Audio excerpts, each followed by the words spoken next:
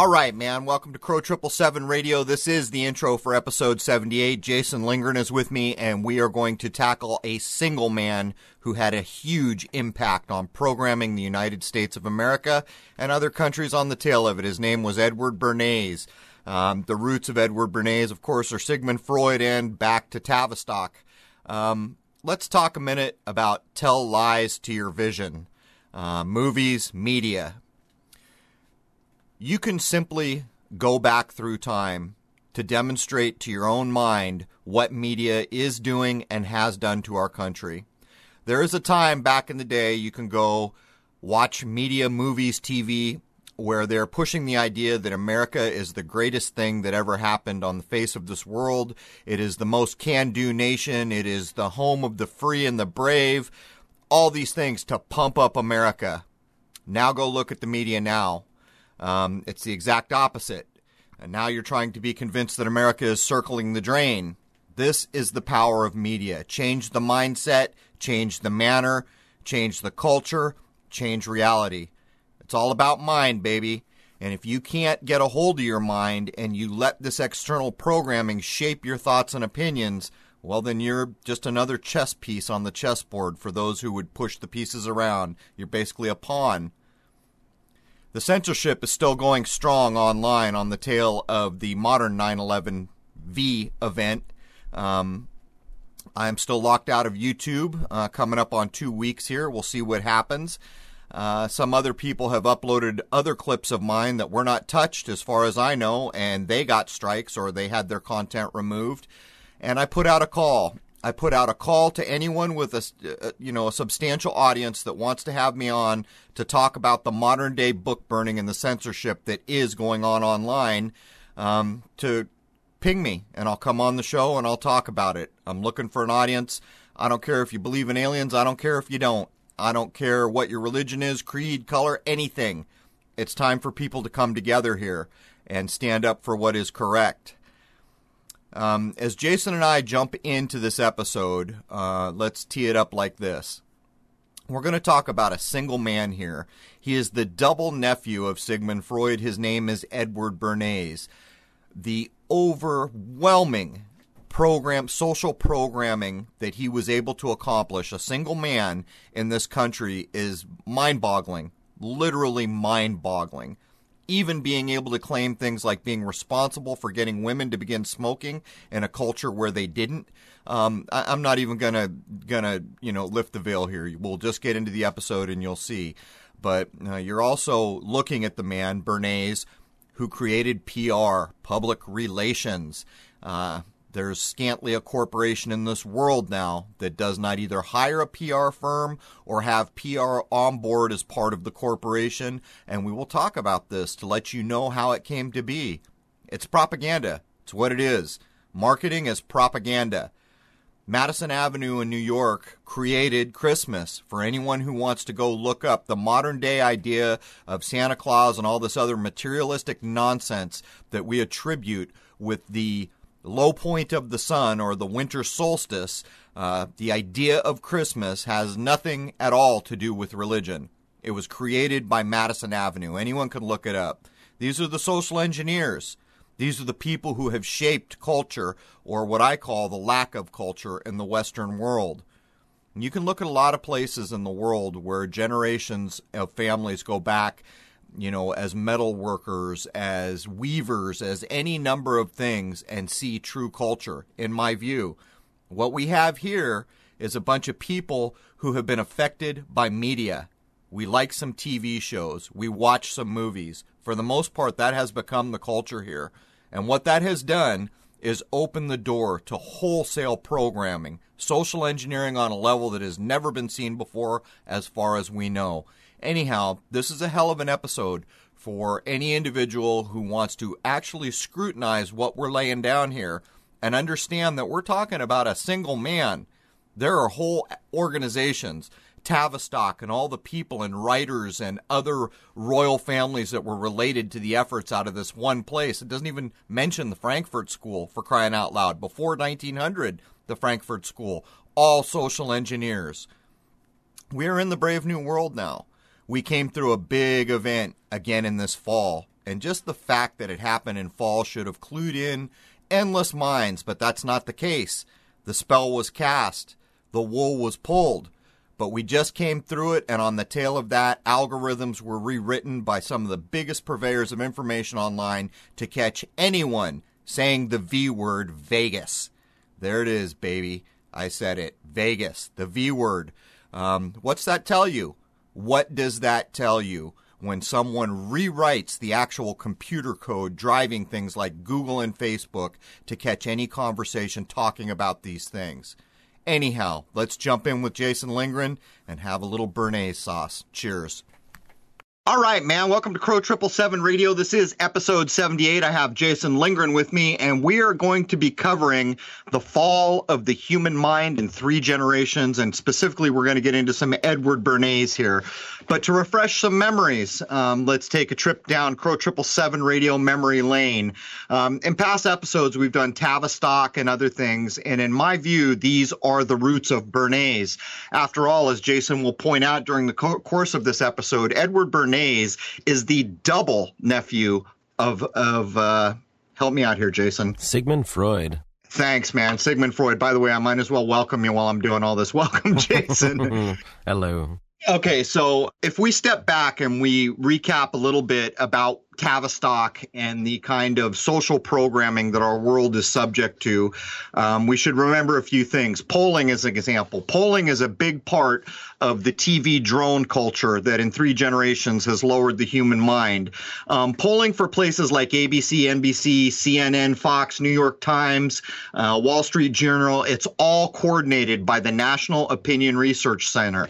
Now, that may not seem like such a big deal to the average person, which it actually is. That means one place is dealing, consolidating and determining what polls will say.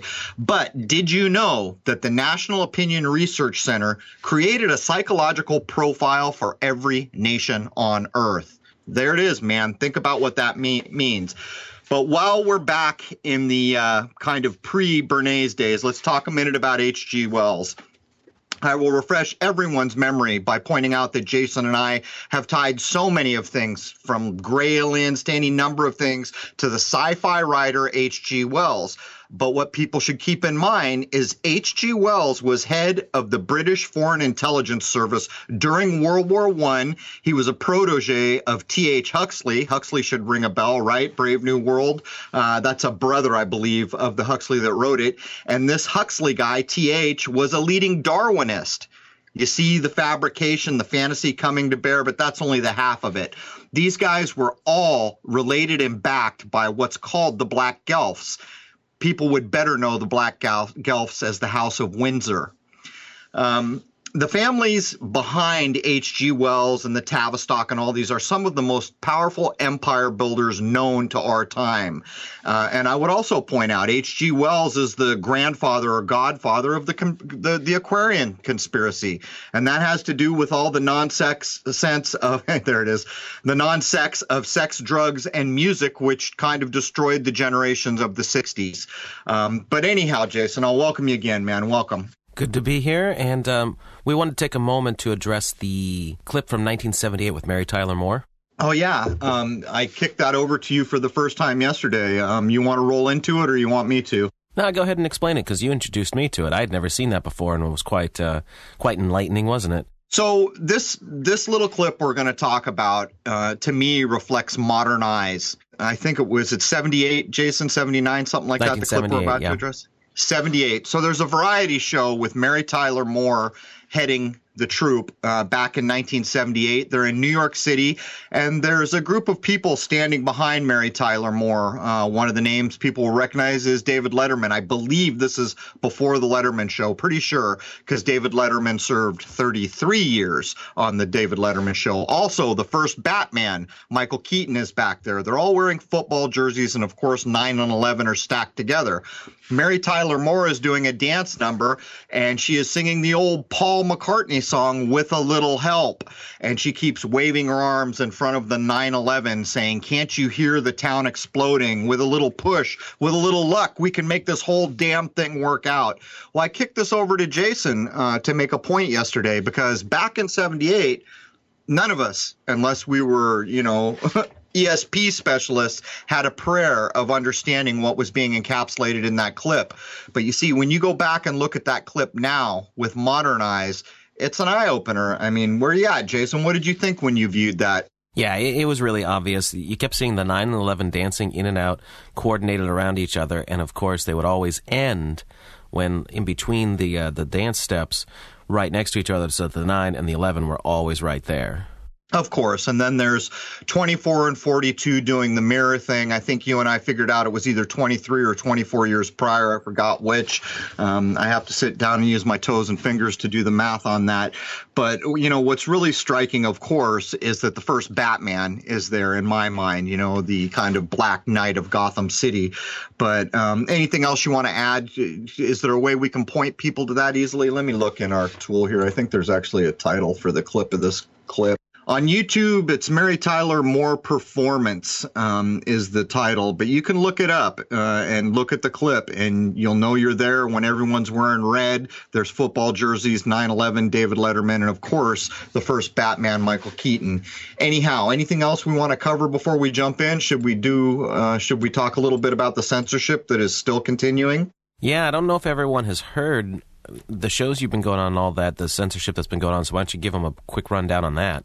Well, I went on one person's show and did a live stream, and then the very next clip up, before it was even uploaded, he was tagged and struck. Last clip up having been from me, where we talked about the modern day book burning, the V word, which I guess everyone knows what that means, the modern day 9/11 event we just went through again. And on top of that, I dropped the gauntlet and said, anyone with an audience and an interest who wants to have me on, I'd love to come talk about the censorship. Richie from Boston was one of the first people who got to me, and I don't care who you are, where you are. If you've got an audience you're interested in talking about this, I'm going. So thank you to Richie, and thank you to a couple other people. WWF has got a hold of me. ODD TV has got a hold of me. So I will be doing these things. But during the Richie from Boston thing, that was flagged, and it had never been uploaded anymore. So I guess it was just about my voice. From what I understand, the clip was stripped down to completely black screen and audio, and finally uploaded again to run. But the modern day book burning, the censorship that is corporation now, the controllers of information systems, is rampant. It's just out of control.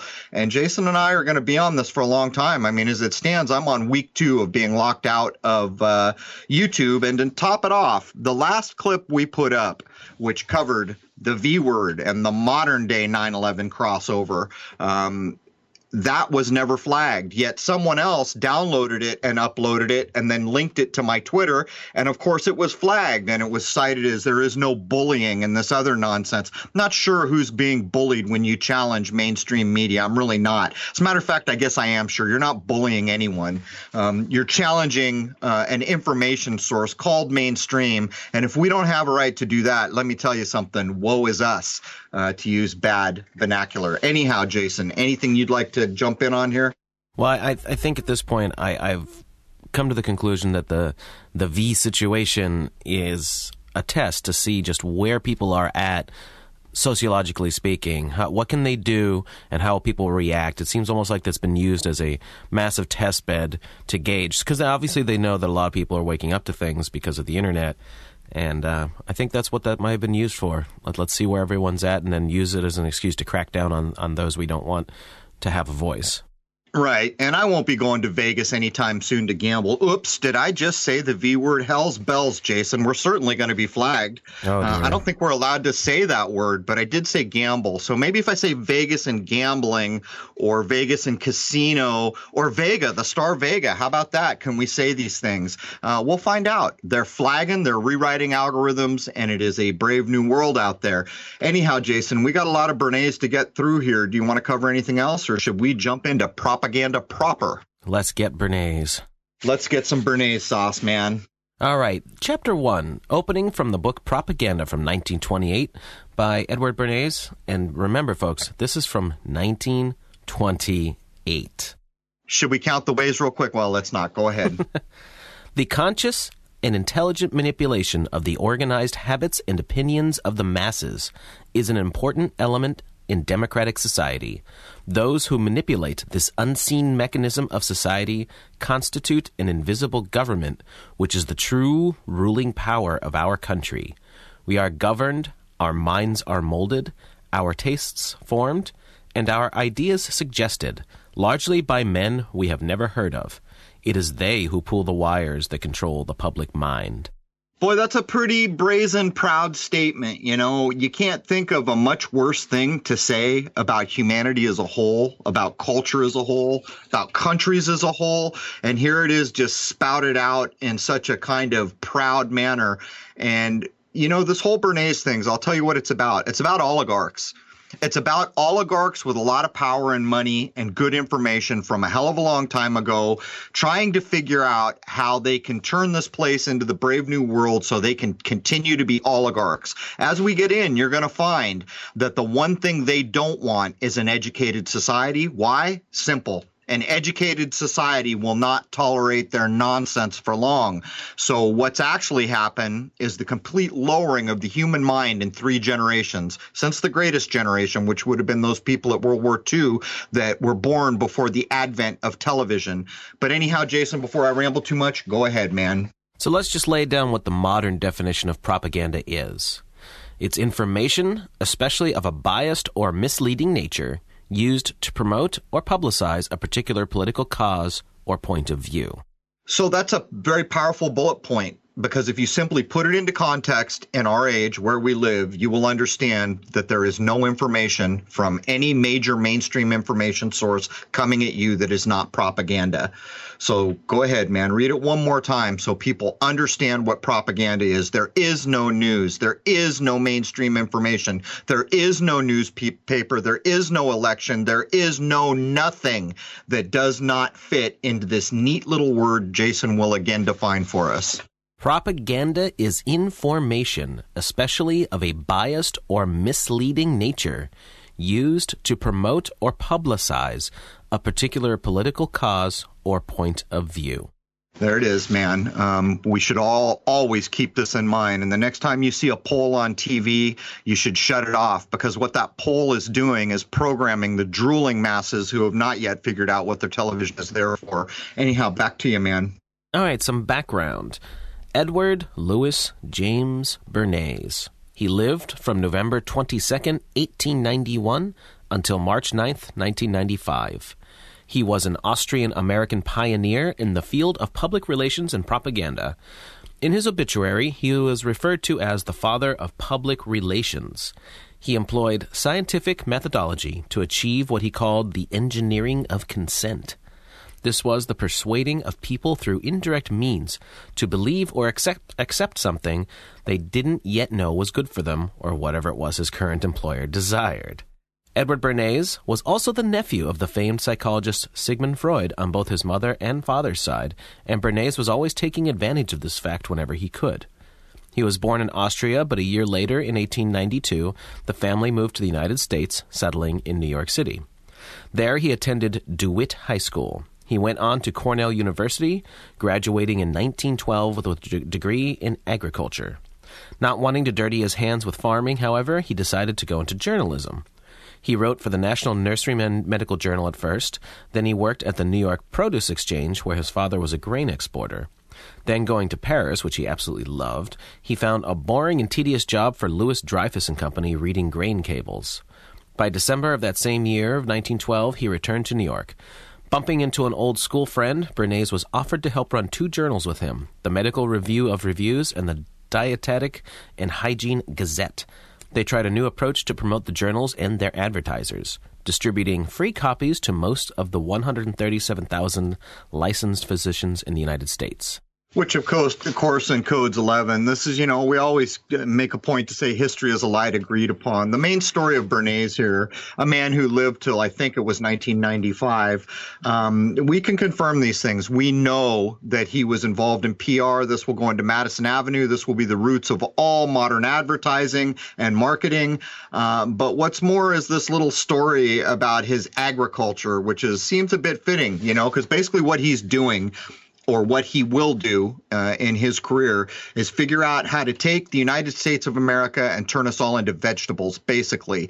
He's going to come in on the tail of the advent of television, a higher-minded generation back in World War II. Again, people who were born before the advent of TV, and he's going to turn it all around, and he's going to leverage off the things Sigmund Freud, Carl Jung have done. These people are not your friends. You know, in our medical establishment, these guys are heroes. Basically, what they wanted to do was figure out a way to control masses of people, and they applied science to it, and they became very damn good at it. Bernays is going to leverage on all these things. Anyhow, Jason. The one thing I'd like to point out as we're going to start going into all the works he did is just how much I had to skip just to fit it into this program, because he did a lot of PR work, and even coining the term public relations when propaganda started having a negative slant. So there's going to be a lot of stuff we go over, but there's a lot that I even just left out. So this guy was very important. Let's address the other thing we were talking about yesterday. Remember when I was talking about the Queen logo? Let's address that real quick, because so much of what you read from Bernays is written with like a pride. Like, yeah, man, we're screwing over everyone. We're programming minds. We're lowering human minds. We're destroying education. We're bringing to bear marketing techniques that will turn the United States into a cult of ninnies who worship people that shouldn't be famous because they've never done anything worth being famous for. All this is attributed to Bernays, and every time he talks about it with pride. Well, let me point something out. Let's use David Bowie as an example. David Bowie died at the age of 69, which is the sign for Cancer in the zodiac. Cancer is at the height of the sun's power, the cult, the sun power, you know, the summer solstice. But I was mentioning to Jason that the band Queen, Freddie Mercury, of course, Mercury, there's your alchemical crossover when Farouk, whatever the hell his name was, changed his name to Freddie Mercury. He supposedly was an illustrator who made that logo, and you'll see the phoenix on top, but there's a crab. The reason that crab is there is for a couple reasons. It's symbolizing the sign of Cancer, and when the sun is at its highest, strongest point of the summer solstice. But did you know that there are crabs with blue blood? Get it? These people are very proud of their insidious history of overlording and manipulating and undermining. And I just want to point that out. They're of a group that you are not. In their minds, whether there's any physical or medical distinction at all, I cannot tell you. They think there is.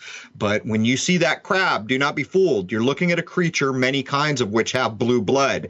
And that is also symbolized right into the zodiac when the sun is at the height of its power. We could go through to like King Louis XIV and do the whole Sun King thing. You understand what I'm getting at. Anyhow, as Jason reads through this, you will hear the kind of pride in Bernays' accounts of what he's done, as you did in the opening when Jason talked about the things Bernays claimed.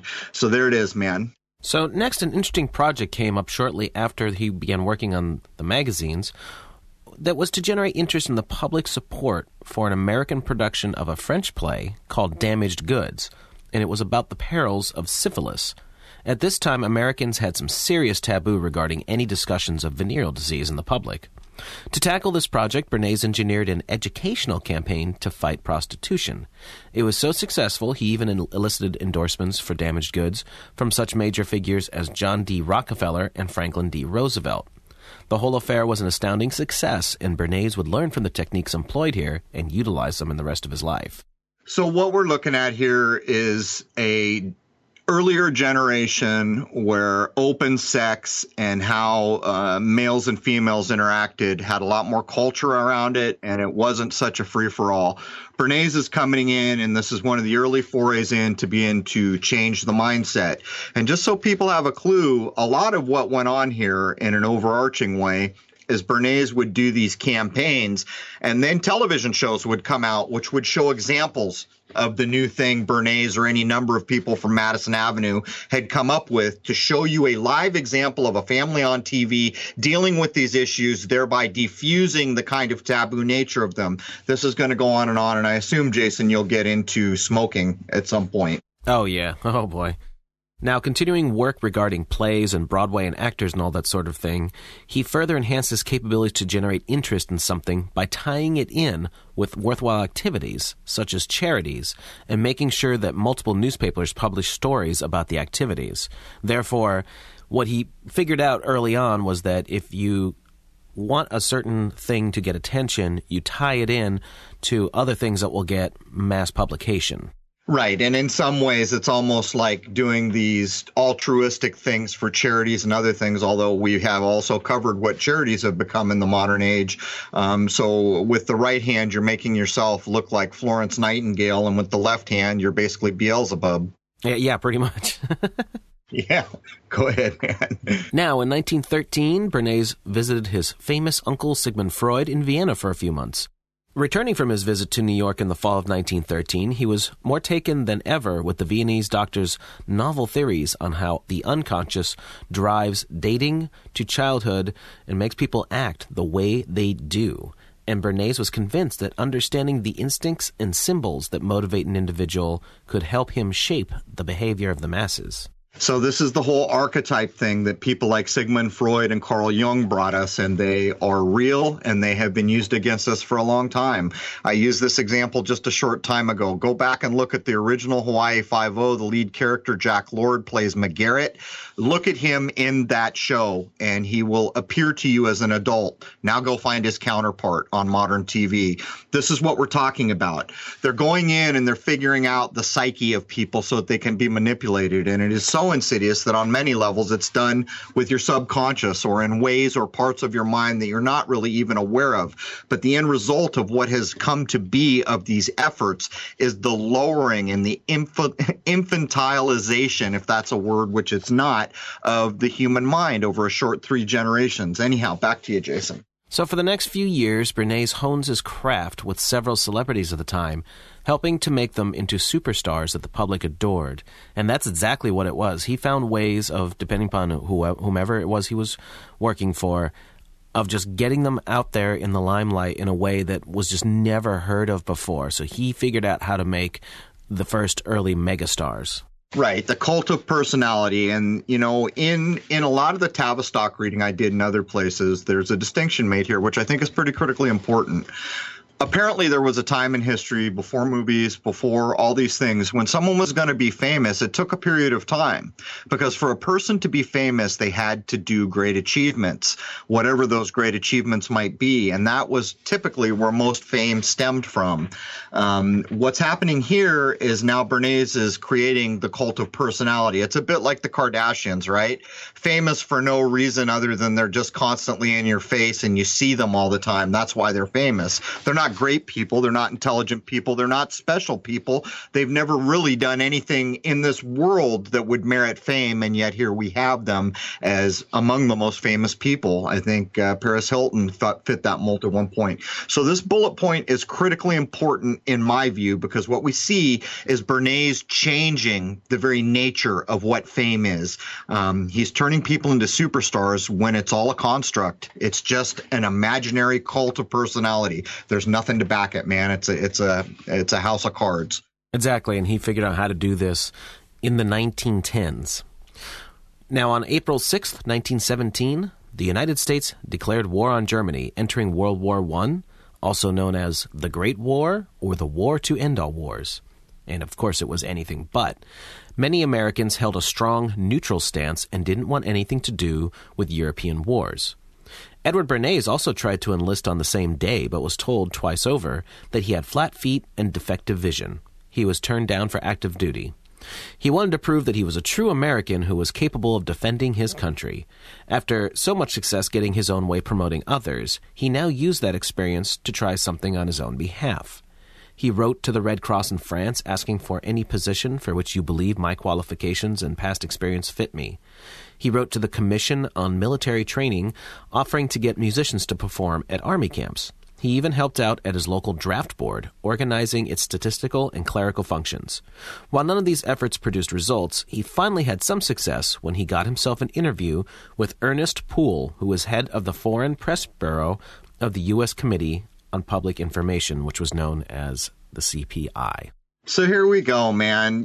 Flat feet, my butt. What he had was backing from the most powerful families in the world, and you can see what's going on here. Jason and I have covered the Red Cross. We all know what the Red Cross is. That's who he's going after. And then he goes to the Commission on Military Training, trying to get Hollywood or, entertainment into the military for the troops. You can see what is going on here at a very early level. But I would point out, back in the Tavistock episodes, we were demonstrating that in Great Britain during World War I, there were actual real polls done before the way modern polling is done, where they asked any number of the working class Brits who were going to actually go into World War I, if there's any truth to the number of people that went there, which I think we could probably argue, but they had no idea what the fight was even about other than someone was threatening their king and this kind of thing.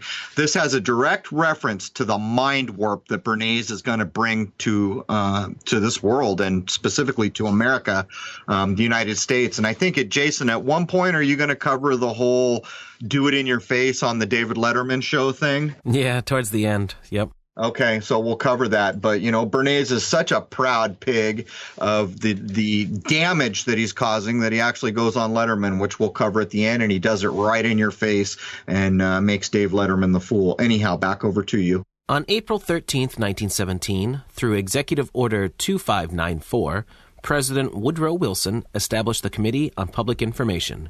Journalist George Creel was the chairman, and he had urged Wilson to create a government agency to coordinate not propaganda as the Germans define it, but propaganda in the true sense of the word, meaning the propagation of faith. Yeah, man. I'm going to let you keep pushing, but I would point out that Order 2594 needs its ways counted. Anyhow, let's keep pushing. Finally, having a chance to serve his country, Bernays recruited Ford, International Harvester, and numerous other American firms to distribute literature on U.S. war aims to foreign contacts and post U.S. propaganda in the windows of 650 American offices overseas.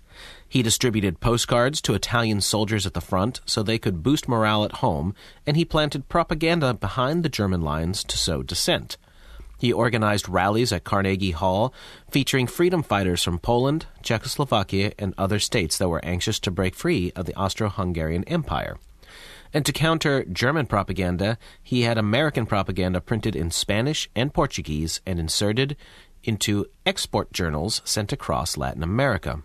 To put it succinctly, he used his expertise to win America over to a rather unpopular war using precisely the same techniques he had used in successfully promoting within the entertainment industry. Bernays called his work psychological warfare. And there it is, man. Entertainment industry, propaganda, going to other nations, propagandizing Americans. So let's ask the question here, Jason. So many people come in talking about the Schmidt-Mundt Act having been amended or rewritten in 2012 and claiming from that point forward it had become legal to propagandize Americans. Well, here we are in World War I, folks. I would suggest to you that as long as we have had elite families, we have had propaganda.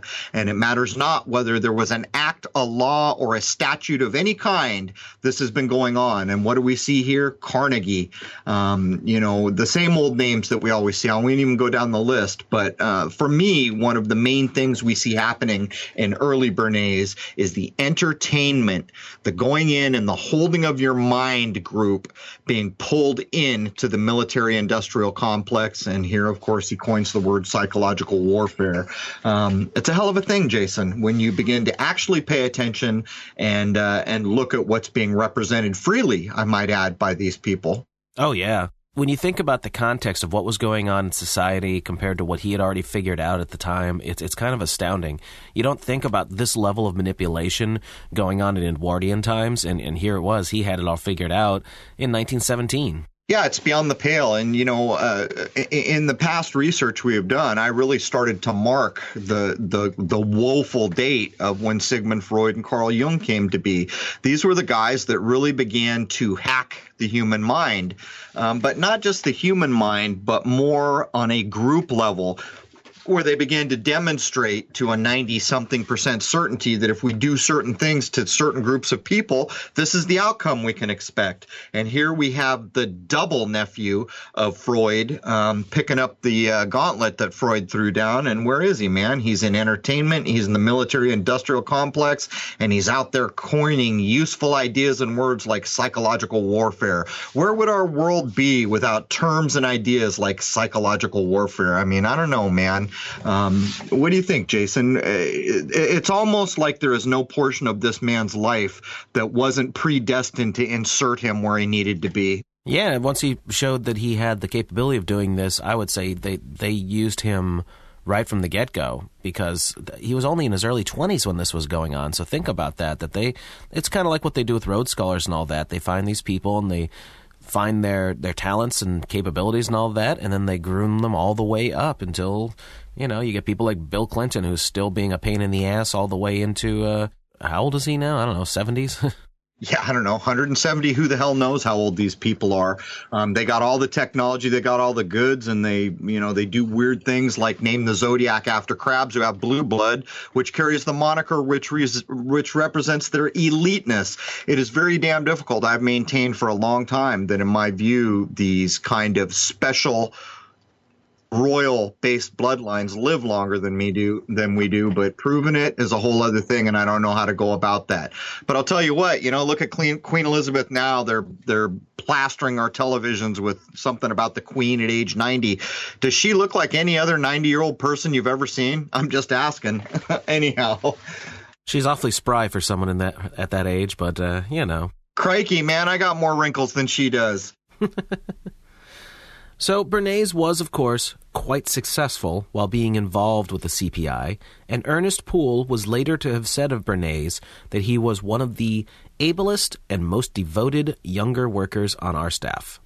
In 1918, there was question about Bernays being drafted for a military clerkship. CPI Chairman George Creel drafted a letter saying, "As you know, our policy is not to interfere with military service in any degree, but it is most certainly the case that Mr. Bernays' present position is far more important to the government than any clerkship that he might fill." And there he is. He's dropping the key word. We don't interfere with the military service in any degree, not the 3rd degree or the 33rd degree or any degree at all. But, come on. This is all nonsense. Not only that's happening in 1918. Let's not waste too much time counting ways here. My point is, it's pretty clear what's going on. This is all interconnected at this point. And, we're basically in World War I here, 1918. And we can already begin to show the complicity of entertainment into military and this kind of secret royal elite, whatever the hell you want to call them, basically drafting letters to the military saying, we don't want to mess with you in any degree, but we're keeping our boy because he's useful where he's at. And that's what happened. There it is, man. It's a tangled web. Next, post-World War I, when it came to his role at the Paris Peace Conference, where he was part of a 16-person CPI press team, things didn't actually go as planned. Before the team set sail, Bernays put out a press release announcing the mission. The New York World ran a story saying the announced object of the expedition is to interpret the work of the peace conference by keeping up a worldwide propaganda to disseminate American accomplishments and ideals. The scandal arose from Bernays' use of the word propaganda in the press release. Apparently that just didn't go over very well. So, here's something that people can kind of reflect on and know it to be true. So right now, the propaganda is pumping up America. America's going to be great. America's going to be strong. How many of us remember that supposedly Napoleon Bonaparte, having done the Louisiana Purchase, made some comment where now there's going to be a country that can stand up to the maritime power of Britain, and it's going to humble them. You see, there's this whole push. America's great. America's great. America's going to be great. And we get, into the 70s and other places, and we are. But you're going to watch this very same propaganda machine turn America on its head. Maybe it starts around Vietnam, where for the first time America fails at a perceived war, even though it wasn't a war. They basically lose. And from that point on, we go into the hippie era. A whole generation gets drugged out, and the whole greatness and sense of what America had become starts to erode to the point where everything we make here is then dismantled and shipped off somewhere else. And this is all of it on the back of what people like Bernays are doing. Propaganda, television, entertainment, marketing, all of it hand in hand. And here we are, man. It's a long time ago, the Paris Peace Conference. So, I mean, these guys are playing the damn long game. It's a bit astounding, Jason, to look at what we know is true and then compare it to what we're being told here. Absolutely. Now, the work that we've done reviewing through like what all the things Dave McGowan unearthed and everything regarding Laurel Canyon, that stuff probably wouldn't have gone over quite as well if the techniques that Bernays put into place decades earlier hadn't been as successful as they had been. Well, I mean, you pointed it out in your bullet point about syphilis, known as the French disease at the time. In this country, the idea probably being, those promiscuous French, even the kiss that involves the tongue being named after the French in this part of the world. I'm not sure what the French call it. My point is this. There was a whole other morality going on in the Greatest Generation or the generation of World War II. And even in your syphilis bullet point, what you see is the slow erosion getting ready to get us to the 60s, where it's free love. And if you can't be with the one you love, honey, love the one you're with. And by the way, here's a birth control pill. All of it relatable to Tavistock, all of it within the Bernays sphere of influence, from my point of view.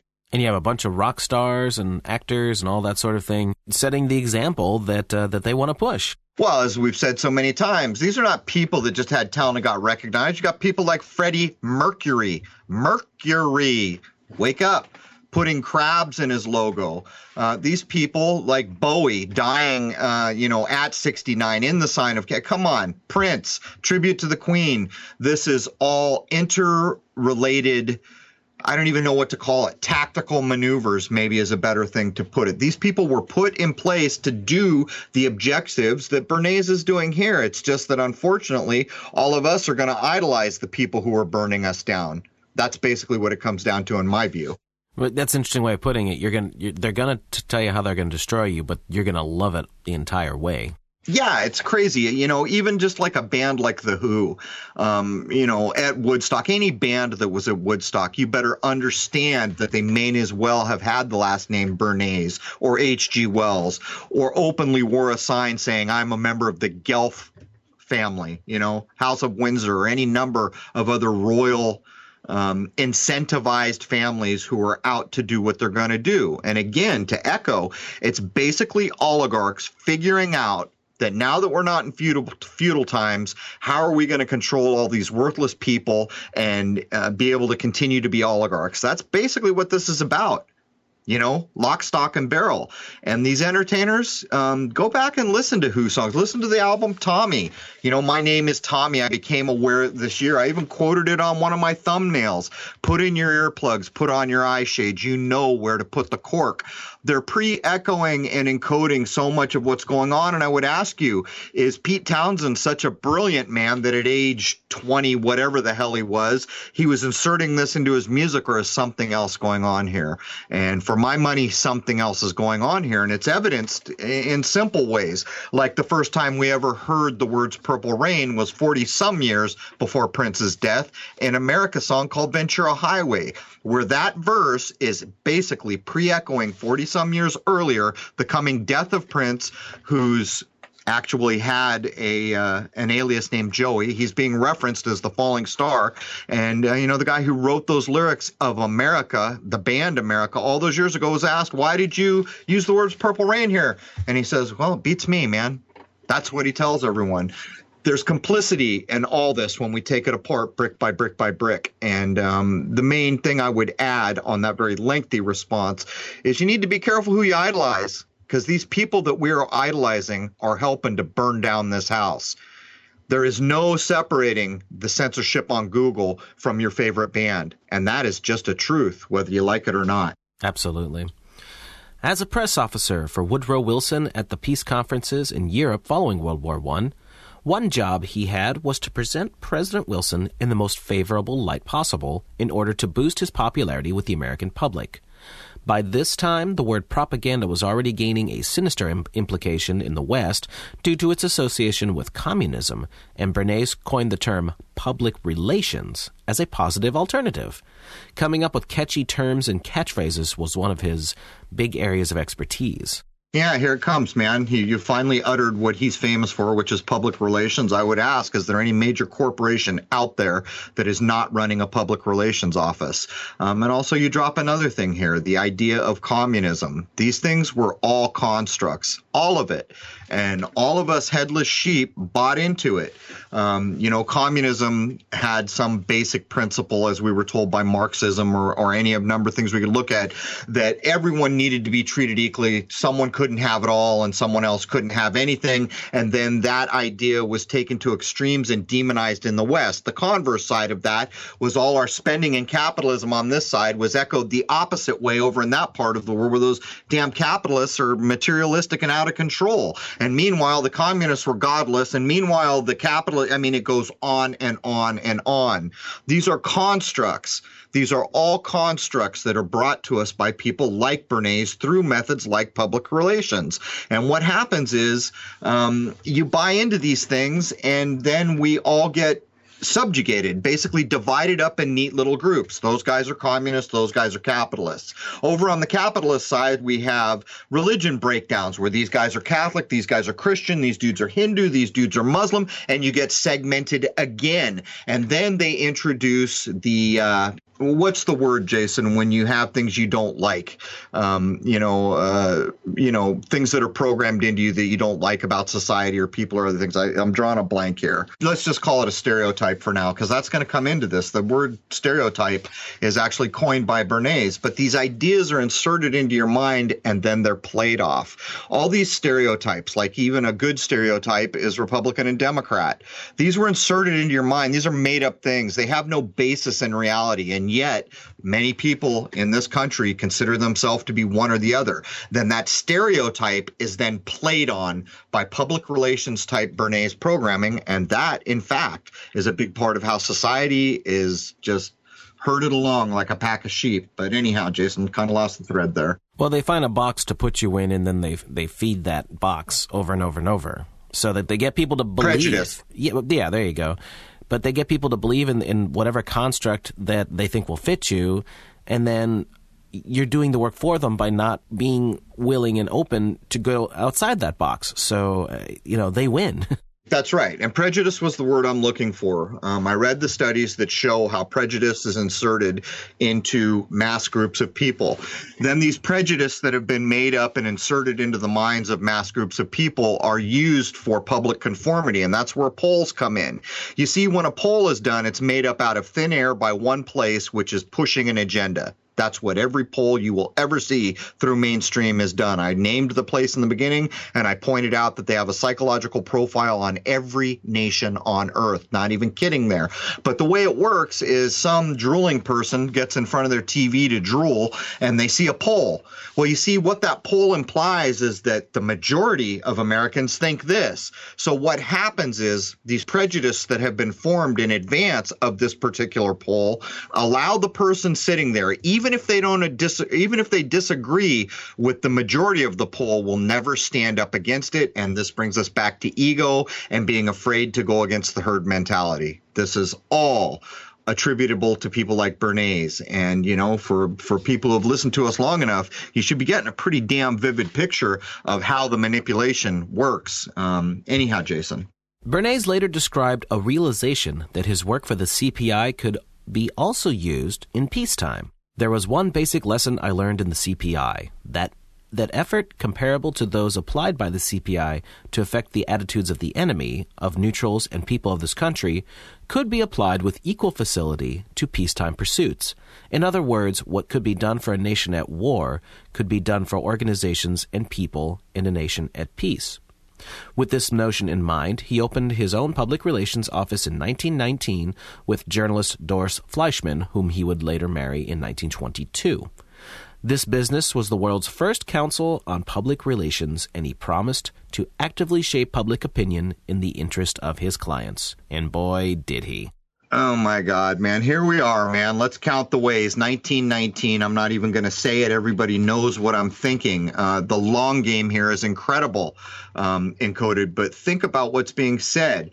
It can be applied equally well, this programming, this new idea of PR, which will creep into every modern day corporation. It can be applied to organizations and people in a nation at peace. So let's break down what's being said here. So we can propagandize and manipulate all these people when we're at wartime. But when peace comes, we can take all these wartime efforts and apply them to the people. In other words, we can wage war on the common man just trying to live a life, and we've got the tools to pull it off. But anyhow, there is no walking away from the dates that are always cited here. 1919 is when this kicks off. We're looking at the long game here, folks. There it is. One of the first clients that they had was the U.S. War Department, who wanted to persuade businesses to hire returning war veterans. Another early event occurred when they staged a lobbying campaign for Lithuanian independence and, together with fellow PR man Karl Boyer, helped persuade the U.S. Congress to recognize the Lithuanian state.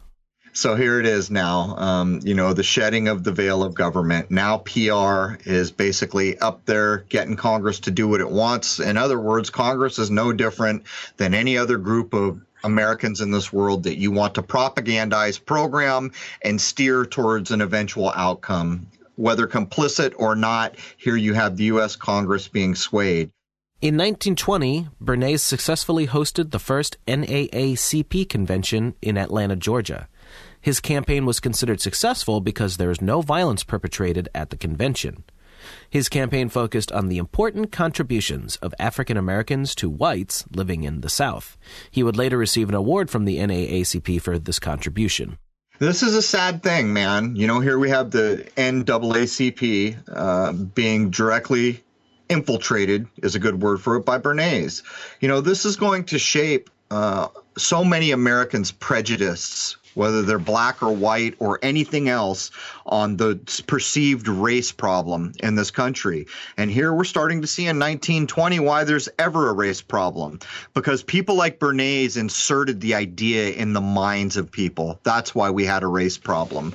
I would venture to say that if we didn't have jackasses like Bernays and these other elite kind of pigs manipulating and pushing and steering and shaping and underhandedly programming everything, I would guess that all of us as groups of people would be a hell of a lot better off and probably view one another as just fellow human beings. That's my guess. But here it is, man, 1920, and there's Bernays getting his filthy little hands into the NAACP, and this is going to directly affect how people view race in this country till now, till the modern age, basically. Next, we're getting into the early 1920s, and Bernays arranged for the U.S. publication of an English-language translation of Uncle Sigmund Freud's General Introduction to Psychoanalysis. In addition to publicizing Freud's ideas, Bernays used his association and family relationship with Freud to establish his own reputation as a thinker and a theorist, a reputation that was further enhanced when Bernays began releasing books of his own. The first one that he releases is Crystallizing Public Opinion, in 1923. God, Jason, it's a scary world we live in. We're all the way back here in 23. One of the things that strikes me about this bullet point that you just covered is, so here's Bernays getting his Uncle Freud's work translated, which means he's been interacting with this man, which means that his first language is not English. That's probably what it means here. And when you begin to dissect that, you begin to understand, so many people ask questions like, well, why would they want to damage America? Why don't they love this place? Well, here it is, case in point, because the world is their oyster. Every country in this world is just like a chess piece to them. They'll bring it up, they'll knock it down, they'll burn it, they'll regrow it, they'll reshape it, they'll do all these things completely free of the constructs of the people who grew up here, who feel a sentimental attachment. Here's Bernays. This is not his country. He's something else. He's Austrian, whatever it was that Jason put out, and clearly English is not his first language, regardless of what the histories say, because he's already been interacting in the timeline with Freud, which means he must have been speaking the language that he's now translating his uncle's work into. And I make this point to just show there are people here who show no allegiance to any general nation of the world, as far as I can tell. It's all just chess pieces on a board for mass manipulation in an effort to figure out how these kind of black Venetian Guelph oligarchical families can continue to hold their one-sided, lopsided power into the modern age. So there it is. Anyhow. Another client going into the 1920s was Veneta, a manufacturer of hairnets. At that time, shorter hairstyles were becoming the fashion among younger women. This, of course, would be the age of the flapper girl. This development was, of course, concerning to Veneta hairnets, who saw the market for their product disappearing along with the longer tresses. Bernays was called upon for his advice. Soon, prominent women were publicly expressing their preference for long hair over short, and assorted authorities were warning of the dangers of unbound hair in factories and restaurants. Now, he didn't really win that one in the sense that the short bob became a very prominent hairstyle in the 1920s, but in response, he still accomplished that a number of state governments passed legislation requiring the wearing of hairnets on the job. Right, and it starts to show just kind of how passé so much of that. We're talking about hairnets. You know, now they're even programming for hairnets. And I would point out in the 20s, and we are getting into the flapper thing, that whole thing is going to relate to whether or not alcohol is legal later. And it's going to be maybe one of the earliest Western direct attacks on morals, the mores between men and women in the 20s, the whole idea of flappers. And then, of course, on the tail of that, we're going to get into alcohol's not illegal anymore. But I'm pointing out from these high level attack the morals of a country, attack things like alcohol, and use that to manipulate society. Look what we're talking about here. We're talking about hairnets. I mean, there's really no portion of our existence that has not been, manipulated in one way, shape, or form. It's kind of astounding, is it not, Jason? Yeah, and I always thought it was interesting, even long before I looked at this material, that the flapper girl concept was the first real sexual revolution, and then somehow it got stomped out, and we got this stark conservatism back in, sexual taboos and all that, and that didn't resurface again until the 1960s. That's a good point, Jason. I've looked at that myself a few times, and it almost appears that there is a possibility that there were still people in powerful positions or that had sway or that there were enough high minds around that they stood against the idea of eroding the moral turpitude of what American culture was. And for some reason, it's, as you say, they went in, they began to take apart the idea of what sex is between a man and a woman, the idea of marriage, interaction in a sexual way between the genders, and then it does get stamped out. But maybe it's the early foray in. It's hard to know what actually happened, but that's an astute observation. It, in my view, is truly the first kind of sexual shift in the American moral perception. Yeah, the idea behind the flapper girls was they were rejecting the Victorian and early Edwardian notions of sex being a taboo, to put it, in its own little package. But it didn't last. Once the Great Depression hits in, all of that gets wiped out, and it's almost like the people in charge didn't like what was going on, and therefore they decided the time wasn't right, perhaps, or whatever it was. But you see that getting stomped out, and you literally don't see anything about sexual promiscuity coming about again until the hippie era. Right. And what's crazy about that is in the research we've done in the past, we can show openly that the Tavistock Institute is directly involved with the creation of the birth control pill and the dissemination of the birth control into a culture they created, which is basically telling you if you can't be with the one you love, love the one you're, the free love generation. And then on top of it, they're inserting issues to create trouble and destabilize things like Jimi Hendrix. Hey, Joe, where are you going with that gun in your hand? Well, I'm going down to shoot my old lady because I caught her sleeping with another man. Well, wait a minute. She's probably sleeping with another man because she just listened to the Byrds, love the one you're with. You can see the overarching grand manipulation. And for my money, Jason, we should probably be looking up what the name Veneta means if we can get an etymology on it, because almost certainly this story is inserted to demonstrate that even the stupid hairnet owners had a stake in this game, Yeah, absolutely. And who knows who was paying whom behind the scenes. Yeah, and if you think about it, if hairnets were that big a business, it's pretty clear that the manipulation of this flapper idea was going to come in. It didn't last that long, and then hairnets are back on top. If I had to guess, I would say whoever the owners of Veneta hairnets were part and parcel of the game at hand. No, because the 1930s almost was like the Edwardian era again, with the look of everything. And, of course, people couldn't afford to live the lifestyle that they did in the 1920s because of the Depression. So it literally was a complete reversal. It's a good point, and it's almost like you could picture two old crotchety black Guelph family members sipping their sherry saying, okay, I'll bet you 50 cents or 2 bits that we can make society in America promiscuous for 8 years and then flip it all the way back to the dresses to the ground the following. Or you could also view it maybe in a way where it's simply test runs demonstrating all this new programmability that is being brought to bear now, picking up somewhere around World War I, maybe earlier, hard to know. The Frankfurt School precedes 1900, but maybe it's nothing more than just demonstrating we can push these pieces on the chessboard anywhere you want. And that's a scary thing, because what it basically informs the person listening to this show now is the culture you have was basically programmed into you. That's what it means.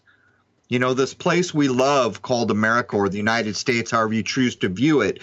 Why is it that each decade has its own kind of distinction? Well, this is why.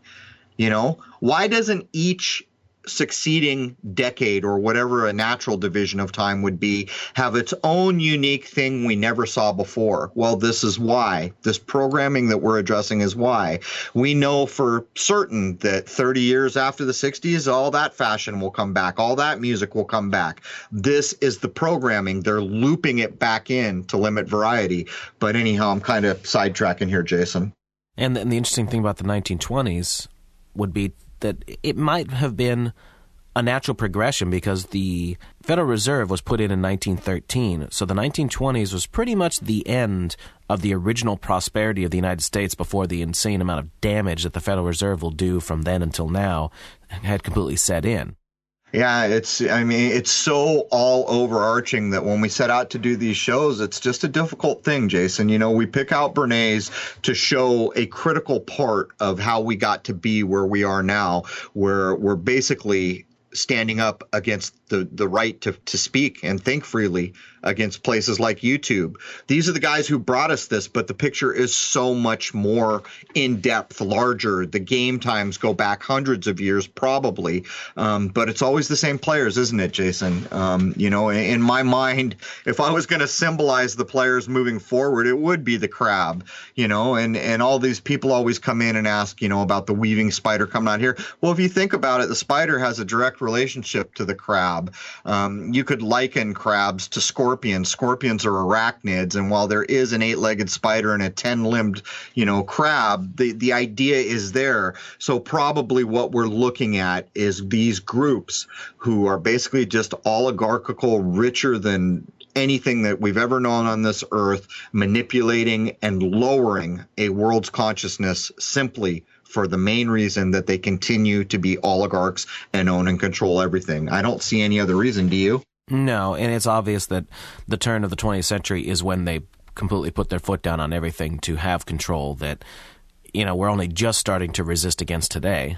Yeah, and you see these stupid mainstream conspiracy people like Alex, whatever the hell you want to call him, Jones, putting out these graphics like, you think you're getting mainstream news, and he lists all these information outlets and then claims they're owned by 6 corporations. Well, you and I went a step further and actually showed how it's basically down to the big 2 corporations, but the truth is the board members on those 2 are in all the same Club of Rome, the CFR, all the overarching board members are in the same group. So basically what it comes down to is nearly everything in this world that is a service, a corporation that matters, a Walmart, a record company, a television station, are all being controlled by a single group of people who all are members of the same oligarchical groups. And that's all there is to it. I mean, that's the truth in what we're covering here. It sure is. Now, since we're at the top of the hour, just to give everyone a bit of a hint of what we're going to be getting into in hour 2, we're going to see the things that Bernays got really known for, some major promotions and things that really put his name on the concept of advertisement, public relations, and propaganda. You know, it's episodes like this that I really kind of hope people will listen to what we're covering and then blow it out into the modern day. We just came through a hell of an event. We refer to it as the V word. Why? Well, because of the roots of Bernays. Now we have a corporation called Google censoring our free speech, hiding behind the shield of corporation, which incidentally has a public relations department brought to us by Bernays, of course. So here we are, people. You have to recognize the events that are going to try to tackle your mind and pull it away from you. 9/11 was one of these events. The event we just came through was one of these events. When you begin to recognize them, you begin to break the spell. That is the whole purpose and point of what Jason and I are trying to accomplish here. So as we go through these shows, I would just urge everyone, this is the acceptable kind of history of these people, yet Jason and I can confirm that so much of it is in fact true. Madison Avenue, creating marketing, all these things, Bernays being there, we know these things are accurate. Whether or not the dates and the historical accounts are or not does not matter. Point being, reflect on the modern age. There is no portion of the lives we lead in this country anymore that is not programmed with intent. And that intent is to lower your mind into infantile levels that are so far from those possessed by the greatest generation or your grandparents or great-grandparents who were born before the advent of television. 3 generations has done this to us. It's time to wake up. It's time to lift the mind. It's time to understand what people like Bernays and Sigmund Freud and Carl Jung and H.G. Wells and the Black Guelphs and the Black Venetians and the House of Windsor and the Vatican, all these people were complicit in one single game. How do we maintain control and own everything? The day we all wake up and quit accepting the programming is the day they begin to lose ground. I don't know what day that will be. Anything you want to add before we close up for the first hour here, Jason? I just want to remind everyone that this first free hour is going to be on my Secrets of Saturn channel, but definitely not on your Crow 777 YouTube channel until we figure out which way that's going to go. So this will still be on offer, of course, but, not where it belongs. Right. So I wanted to offer a big thank you to all the people who have come and subscribed at Crow 777 Radio to support the freedom of speech that website is. It will stand as a bastion of freedom of speech regardless of what happens on YouTube. I'm in week 2, still locked out of my YouTube channel, which means the nearly 80,000 subs that I would have had to put this content out to, I do not have. The first free hour will run at Secrets of Saturn, but as always, on crow777radio.com, all the free content is running. You don't got to sign up. You just go there and you play it. It is there for everyone. For all those who want to support the efforts we're doing in this time of censorship, it is much appreciated. Without an audience, it becomes difficult to do this, but thankfully we are building an audience. So there it is, man. That brings episode 78, first hour, to a close. If I had to guess, we're going to have more than a second hour. We have so much to cover, and I hope you will all join me as members over at crow777radio.com. The time is now. We stand, we are counted, or we're going to fall to the plans that people like Bernays made so many years ago when we should have been counting the ways of the date that all this began. There it is, man. Cheers.